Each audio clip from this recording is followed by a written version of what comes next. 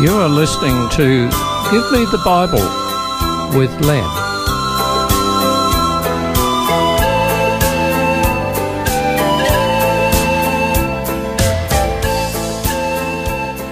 Today's program is entitled Famine.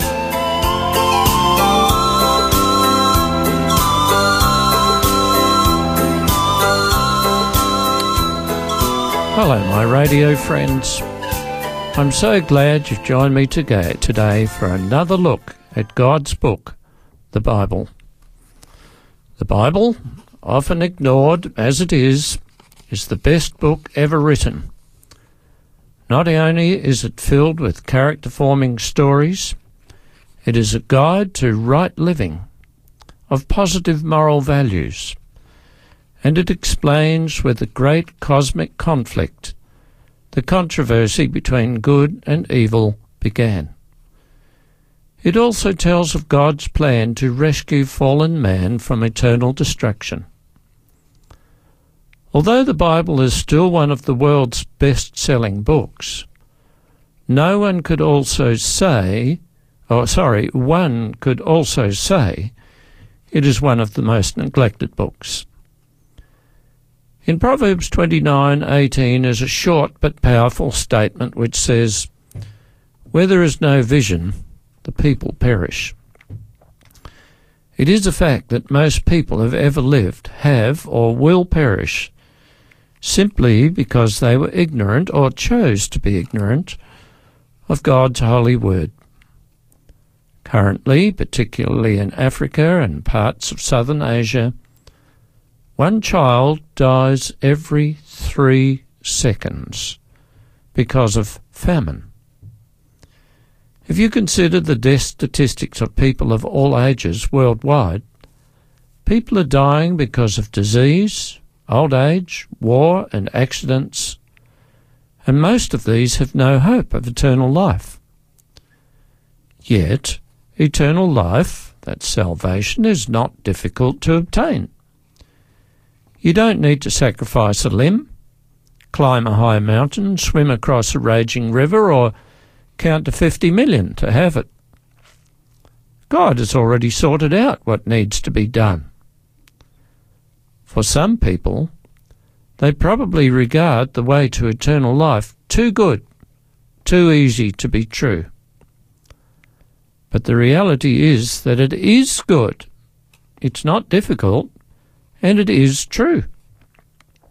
God the Son, Jesus, did something more difficult than climbing a steep, dangerous mountain for us to have eternal life.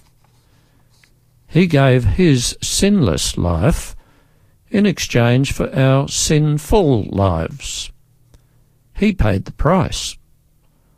All we have to do is to be aware of the fact that we're sinners, confess, and turn away from our sins and accept the forgiveness from God. That's it. As we accept the merits of Jesus and rely on what he did for us, we automatically become one of God's children and are given eternal life. But you are probably aware of places in the world where there is and has been societal breakdown. In those places, human rights seem to mean nothing. Someone who's been indoctrinated with error will place a bomb where it'll kill or maim as many people as possible. Others shoot innocent victims, even children. And still others are prepared to drive motor vehicles into crowds, thus killing or injuring multiples of people who are no threat to that particular terrorist. In other places, not just a few isolated individuals, but whole people groups appear to have little concern for the rights of others. Theft, murder, and physical assault are so common that those actions hardly raise an eyebrow.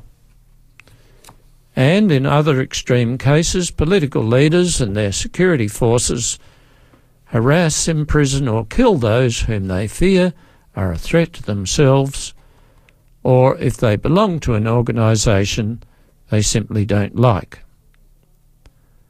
But there is a connection between a peaceful, happy society and the Word of God, the Bible.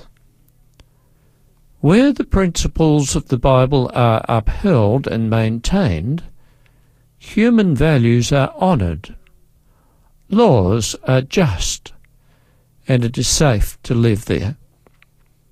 Australia, by and large, although a secular nation, has its foundational laws and expectations based on biblical principles.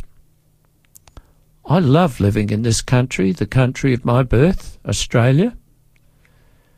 But the case is different with other countries, where hordes of dissatisfied people become refugees and leave their countries of origin. In places where people are trying to escape, there's famine, not just drought, but famine due to lack of guidance from the Word of God. I want to share a story with you that serves to illustrate what happens when famine overtakes any country, both physical and spiritual. The story is found in 2 Kings chapter 6. It was during the time of Elisha the prophet. I'll paraphrase the story, but I really hope you read it for yourselves.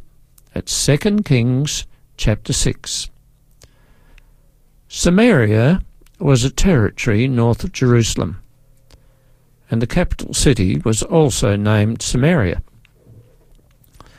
Back in the times of this event, most cities were walled, with a huge wall around the outside, and with only one or two gates providing ingress and egress. There were often, at that time, territorial wars. It was common, especially during spring or summer, for enemy armies to raid or attack neighbouring cities. In this case, the Aramites went to attack Samaria. The city wall was strong, and the Aramites were unable to break it down. So they resorted to another well-known method of warfare, the siege. A siege was when an enemy army would surround the city until the defenders were starved to death or surrendered. In verse 25, it tells how desperate the situation was in Samaria.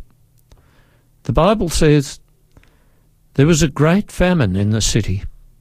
The siege lasted so long that a donkey's head sold for 80 shekels of silver and a quarter of a cab of dove's dung for 5 shekels. In today's currency, the donkey's head would have sold for over $500 and 2 cups of dove manure for about $25. Probably many people died of starvation. The people were so desperate that they even ate their own children. We read where 2 women made a pact to eat one child on a certain day and the other's child on the following day. As agreed, the first child was killed, cooked and eaten. But when the next day came, the woman whose child was to be eaten then hid her child. The matter reached the ears of the king, who did nothing to settle the dispute, but instead acted like he could do nothing, but he tried to shift the blame for all the trouble on Elisha the prophet and threatened to kill him. But God revealed to Elisha what was about to happen, and the king's threat turned into nothing. Despite the famine, Elisha prophesied that the very next day food would become plentiful and cheap. Chapter 7, verse 1, tells what God revealed to Elisha. Elisha said, "Hear the word of the Lord. This is what the Lord says.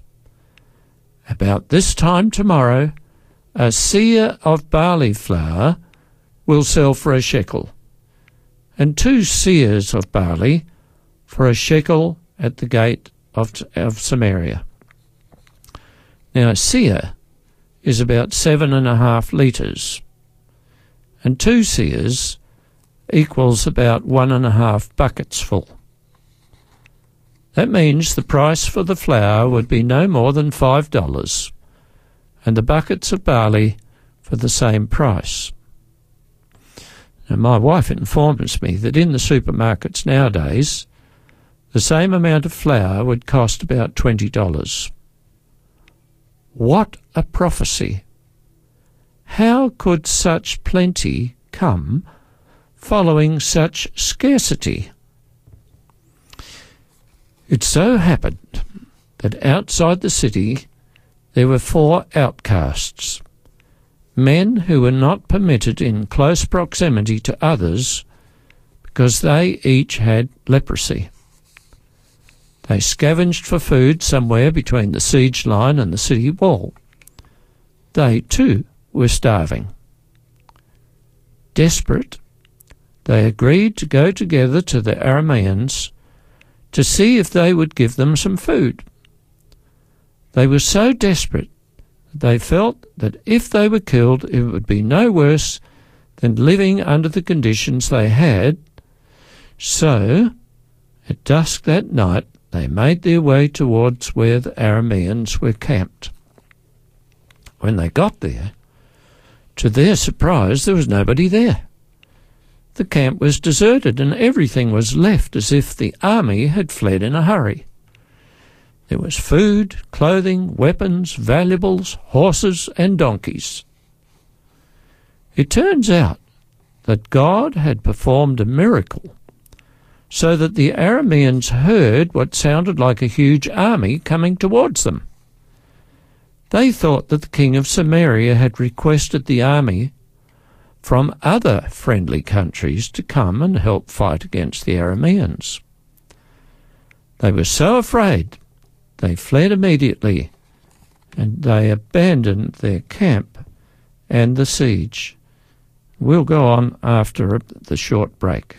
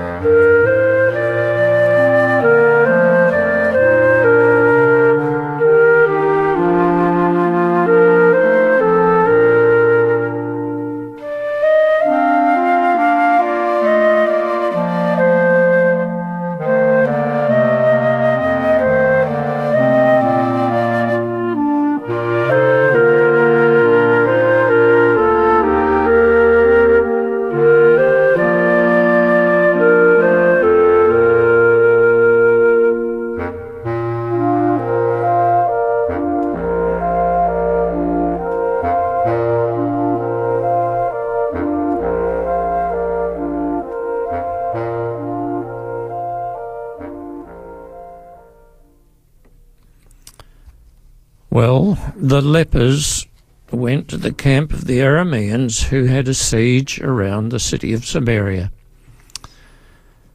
And when they got there, they found the camp was empty. and the surprised lepers feasted themselves and took some of the clothing and valuables and hid them. But after a time they began to feel guilty. Here they were in the midst of plenty of everything, but in the city people were starving to death. So they decided to go up to the city and tell what they found. And it was night time. When the king heard what the lepers had to say, he chose 5 men to go out with 5 of the strongest horses left to investigate. The lepers' story was true, and the search party found the road leading to the Jordan River strewn with clothing and equipment. At dawn the next morning, the city gate was opened, and people poured out to get the plunder, except the king's first officer, who previously made fun of Elisha's prophecy. That officer was trampled to death in the stampede.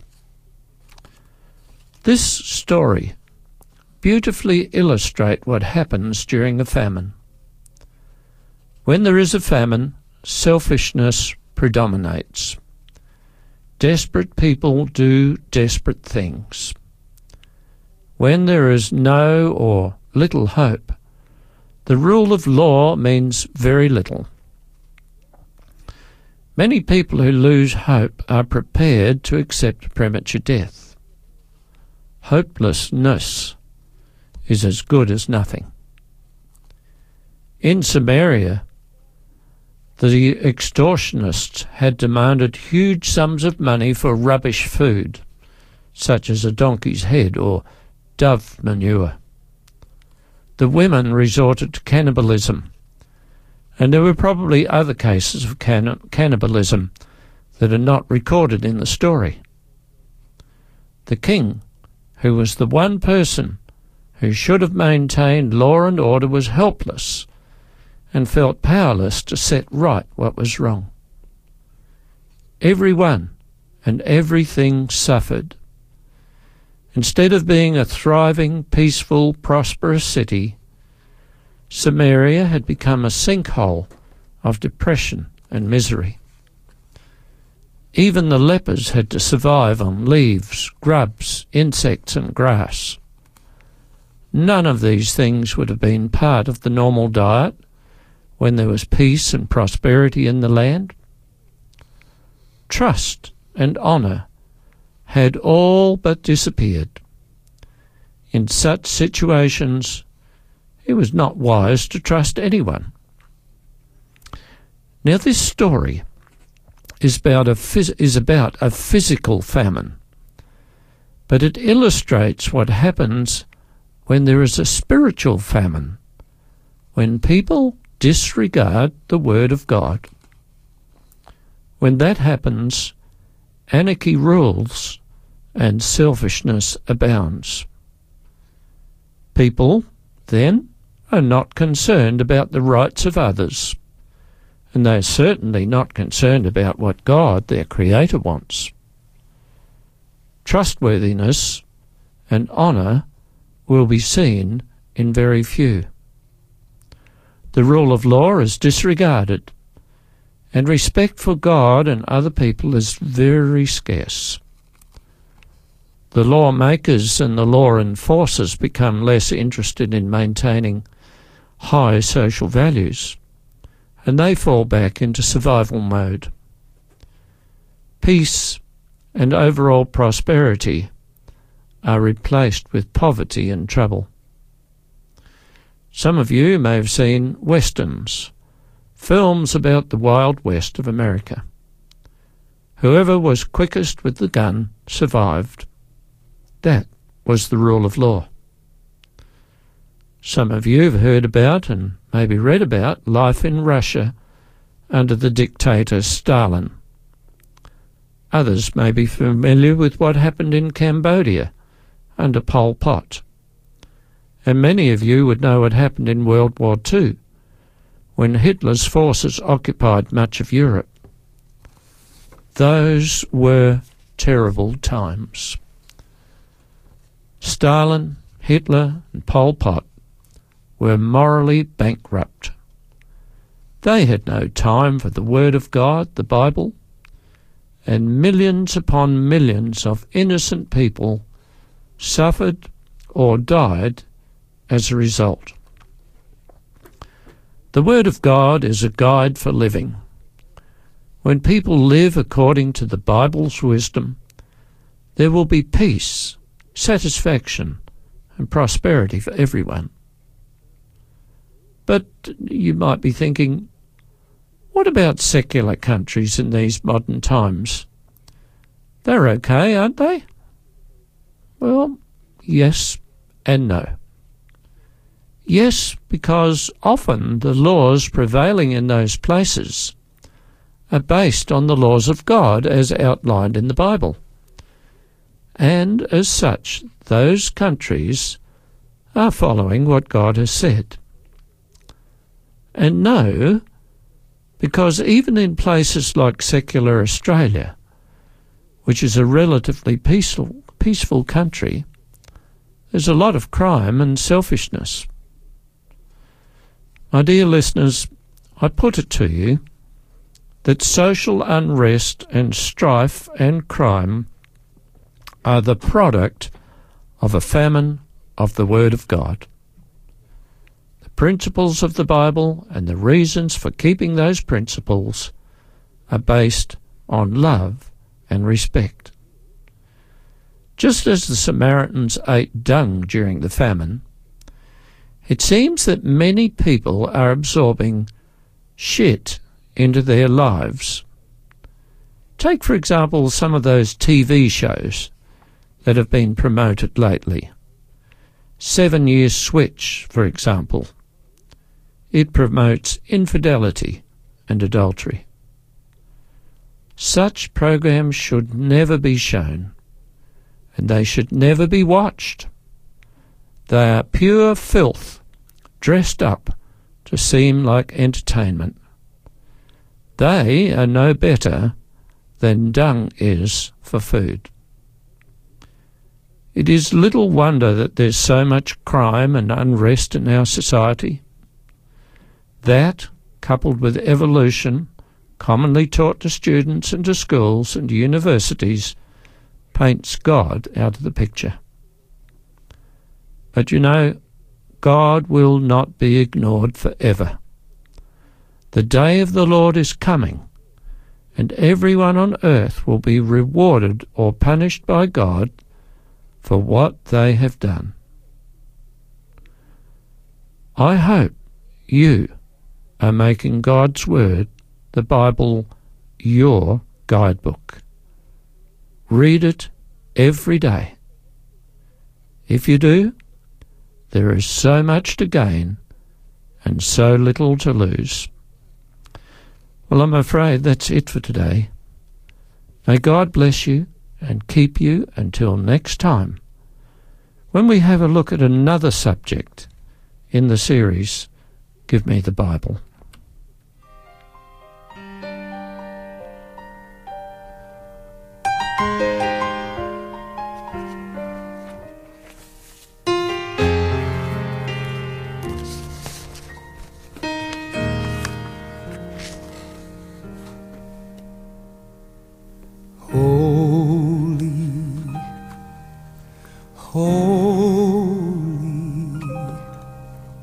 So holy,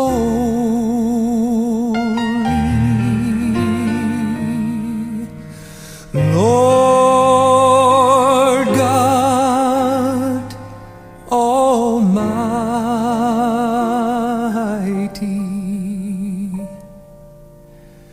Early in the morning, my song, it's gonna rise to thee. Holy, holy, so holy. You are merciful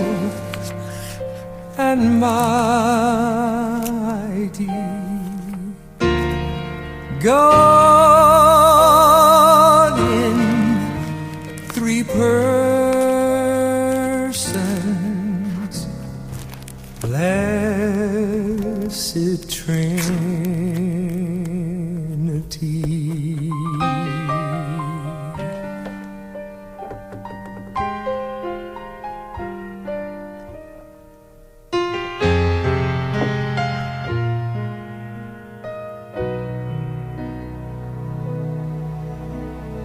Holy, holy, so holy, all of the saints we adore thee, casting down our golden crowns around the glassy sea.